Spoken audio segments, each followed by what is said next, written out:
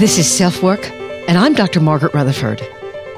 At SelfWork, we'll discuss psychological and emotional issues common in today's world and what to do about them. I'm Dr. Margaret, and SelfWork is a podcast dedicated to you taking just a few minutes today for your own self-work. Hello, and I'm so glad you've tuned in to SelfWork today. I'm Dr. Margaret Rutherford. I'm a clinical psychologist out of Fayetteville, Arkansas, and I've been practicing for, 2019. It will make it 26 years here in Fayetteville.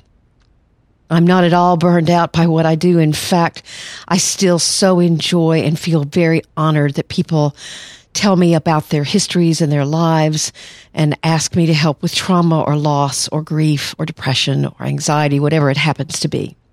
And 2 years ago, when I began podcasting, I really wanted to extend the walls of my practice to those of you who may be seeing other therapists but would appreciate a slightly different opinion. For those of you who are new to mental health or mental illness and you've been diagnosed with depression or anxiety or an eating disorder or bipolar disorder, whatever it is, and perhaps this would be helpful to you as well. And thirdly, for those of you who might never reach out to a therapist or psychologist for help, but are curious about what someone like me would have to say. So welcome to all three groups or whoever else is listening.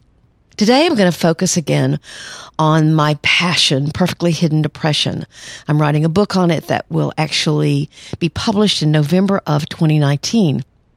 I received 2 emails this week in the same day, and I actually thought someone had sent their email twice because what I saw at the very beginning of the email was so dramatic. Both of those first sentences were, "I think you may have saved my life." I'm very humbled by that and thankful for that. Their stories were really not too similar, except they both definitely identified with perfectly hidden depression. So I was going to do my original post on it because I thought, well, the first post on PhD was way back more than 100 episodes ago, so perhaps I ought to talk about it again. But I listened to that episode and actually thought it was still very relevant. So instead, we're going to focus today on what perfectly hidden depression is not. I've talked about it not being a diagnosis of its own, but how is it different from just healthy coping? It's also a fact that you're not going to be able to walk into your physician's office or any other mental professional's office and ask them to treat you for perfectly hidden depression because it's a term that I've created. So we'll talk about maybe how you can approach other professionals. It's also sometimes hard to see in yourself, which of course makes it more difficult, right? And the last point I want to make, PhD or perfectly hidden depression isn't all of who you are. We're going to talk about all of these points as we explore more what perfectly hidden depression is not. Our listener email today is from a young man who's had tremendous loss and trauma in his life and is now in therapy, but is having trouble with trust and opening up. Quite understandably, actually. So we'll get to our listener email, which is a regular feature of SelfWork, in just a minute. So thanks for being here. Let's settle in and talk about perfectly hidden depression.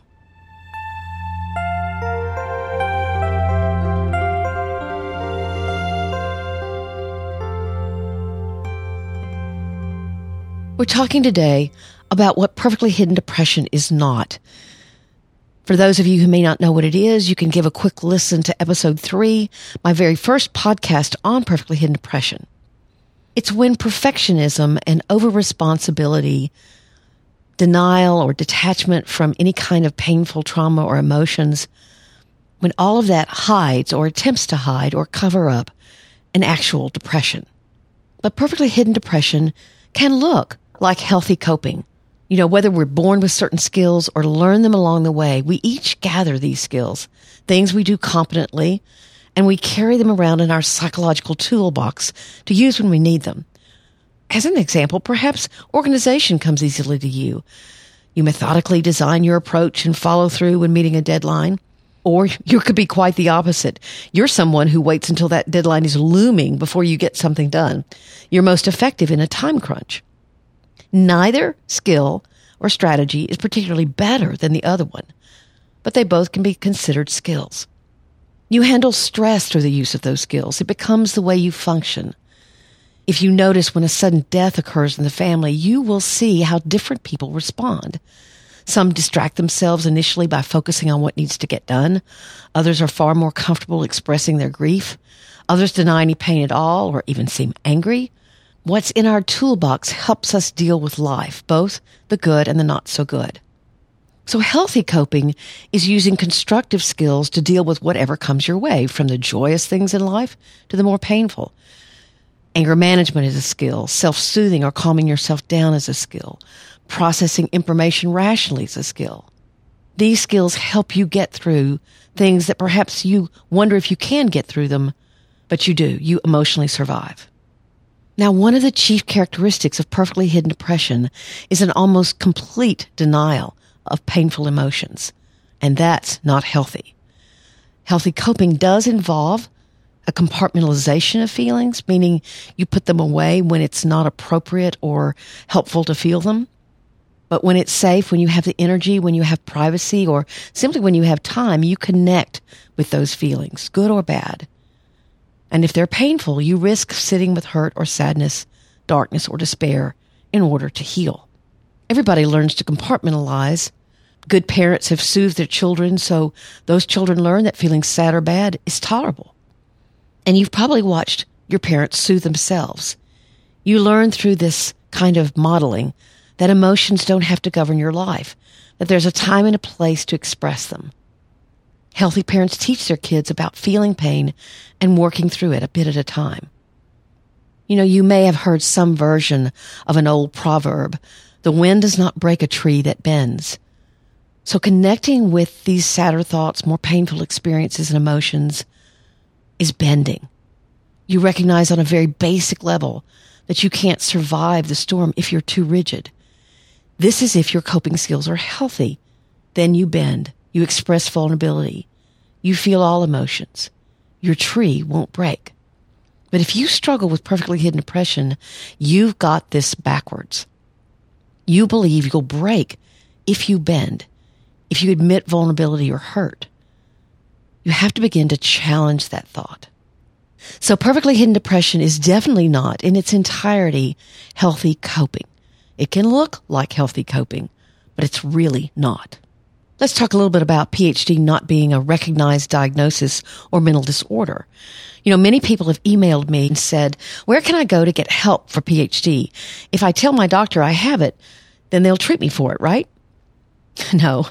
If you have a similar experience as others who've written to me, there's a small chance you'd be diagnosed with depression. It's far more likely, if you aren't totally honest, which of course is the problem, your practitioner's understanding will be incomplete. I had someone write me and tell me this story. Let's call him Sam. Sam went to the doctor because he was getting too close to the edge, and the doctor was a pretty cold, aloof kind of guy. Sam said, "He gave me a depression inventory instead of talking with me, and I answered, of course, like someone with PhD. The inventory asked if I felt hopeless. I wasn't about to admit that, so I checked no. For someone like me, the question should be, if you felt hopeless, would you tell anyone?" The answer would still be no, but we could have talked about my perfectly hidden depression. The doctor was assuming I'd completely open up to him. I attempted suicide the next week, and surprisingly, the same doctor visited me in the hospital. And he said to me, "You masked your feelings," his tone inferring that I should blame myself for not being truthful. And my answer was, "You didn't ask the right questions." Now, the obvious point here is if you don't tell a doctor or a therapist exactly what's wrong, how can they know? That's not their fault. But clinicians do need to be thinking outside of the box, picking up on nonverbal cues, sensing the huge pressure that you carry on a daily basis. They need to watch and wait for the normal emotional expression that rarely comes from someone with perfectly hidden depression. And if they notice, and if they ask the right questions, they'll get it. But you've heard the old saying, if it looks like a duck, swims like a duck, and quacks like a duck, then it's probably a duck. If you experience perfectly hidden depression and head over to your local doctor or therapist, they're not likely to diagnose you as a duck. You don't look, swim, or quack like a depressed person. So that's its danger. And you need to understand that if you go for help. The third point is that perfectly hidden depression isn't always easy to see in yourself. It's actually just the way you view yourself. It's a product of how you decided to emotionally and mentally survive whatever family situation that you grew up in. Even siblings reared in the same home adapt differently to that home. One may rebel, one may try to please or make people laugh. One may work to fix a situation. Another one may become invisible. You probably can think about your own way of surviving, but you don't necessarily recognize your own strategy as a strategy. It simply became who you are. Oh, that's just Jason. He stays out of the way. Or, you can always count on Gail. Underneath the obvious superficial behavior is an unconscious strategy, and it's likely to greatly affect you in the way you approach your life. So what does that mean to you? Perfectly hidden depression may not be easy to see in yourself. Sometimes perfectly hidden depression isn't intentional. It's not conscious. Sometimes it takes someone like your partner or friend pointing out how you didn't cry when your friend died, or how you can seem more uptight about how the kids are doing in school, or how you stay constantly busy. Even if they say something to you, it might not sink in. You say, I'm fine, really, it's all good.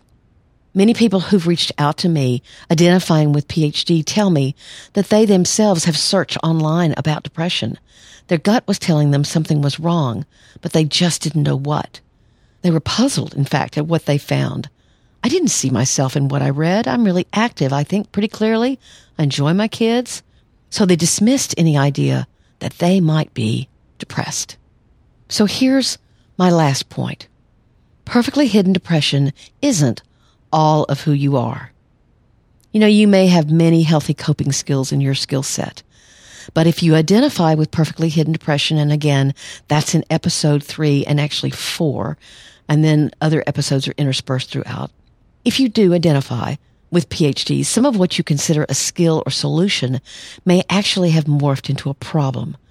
Yet you don't want to make the mistake of throwing out the baby with the bathwater, as the saying goes.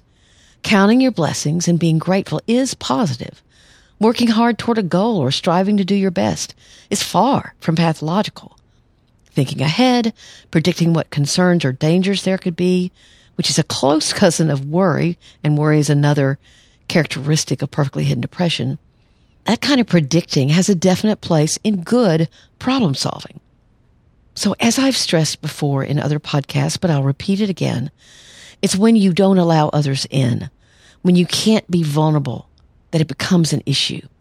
It becomes self-destructive when your perfectionistic critical voice is screaming at you nonstop in the background.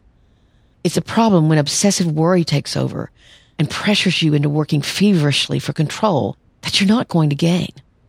We could talk about most of the characteristics of perfectly hidden depression and talk about how, in moderation, they've worked for you, not against you. Yet somewhere in you, there's a gut understanding of what's happened. Whatever has been positive and helpful about the behaviors and beliefs you've used for years to cope is causing a kind of loneliness and a lack of true connection that's intolerable. So I hope that's helpful.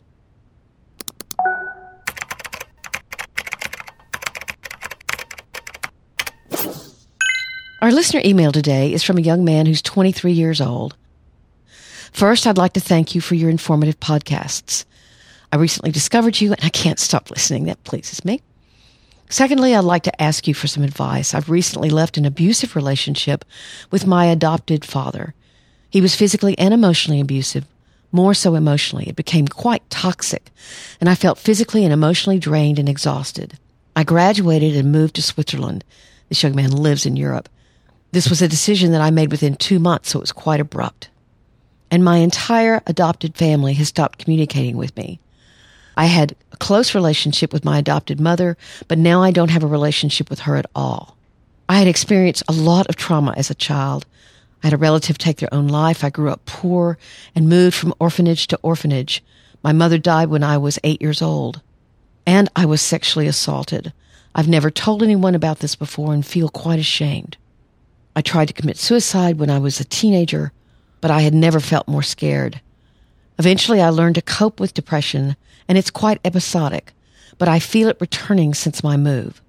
Often I don't feel worthy of love, and I'm in therapy, but I'm having a difficult time opening to her. I'm not sure why. Any suggestions would be helpful. Thank you so much.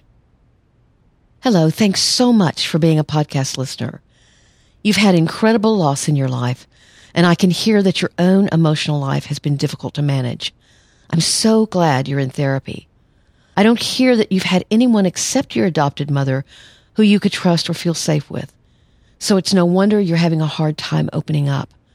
And even she didn't protect you from your adopted father. I would advise that you talk about just that. Take the opportunity to let your therapist know that you're having a hard time with trust, or you're afraid. It also sounds like you're dealing with shame over the sexual abuse, and that can certainly lead to difficulty with being open. There's a wonderful book, Healing the Shame That Binds You, that might be very helpful to you. You're so wise to ask for help. The move to another country, the break with your family, and carrying around shame, even one of those is enough to spark depression. Please take care. I thought this was a very helpful email because he has had a lot of trauma and a lot of loss, as many of you may have had. And of course, it can make it difficult to trust anyone, even a therapist.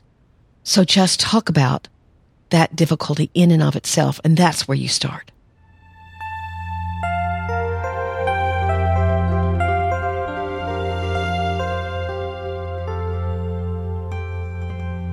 I want to thank you today for listening to SelfWork.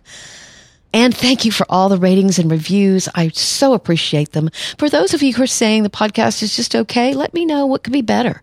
I'm more than open to suggestions. And keep those emails coming in at askdrmargaret@drmargaretrutherford.com. They are confidential. I'm the only one who sees them. And if you don't want me to use them on the air, I certainly will not do so. Just let me know. You can reach me on my website at drmargaretrutherford.com and subscribe there if you like. And you get a weekly blog post and this podcast. So it's an easy way to stay caught up.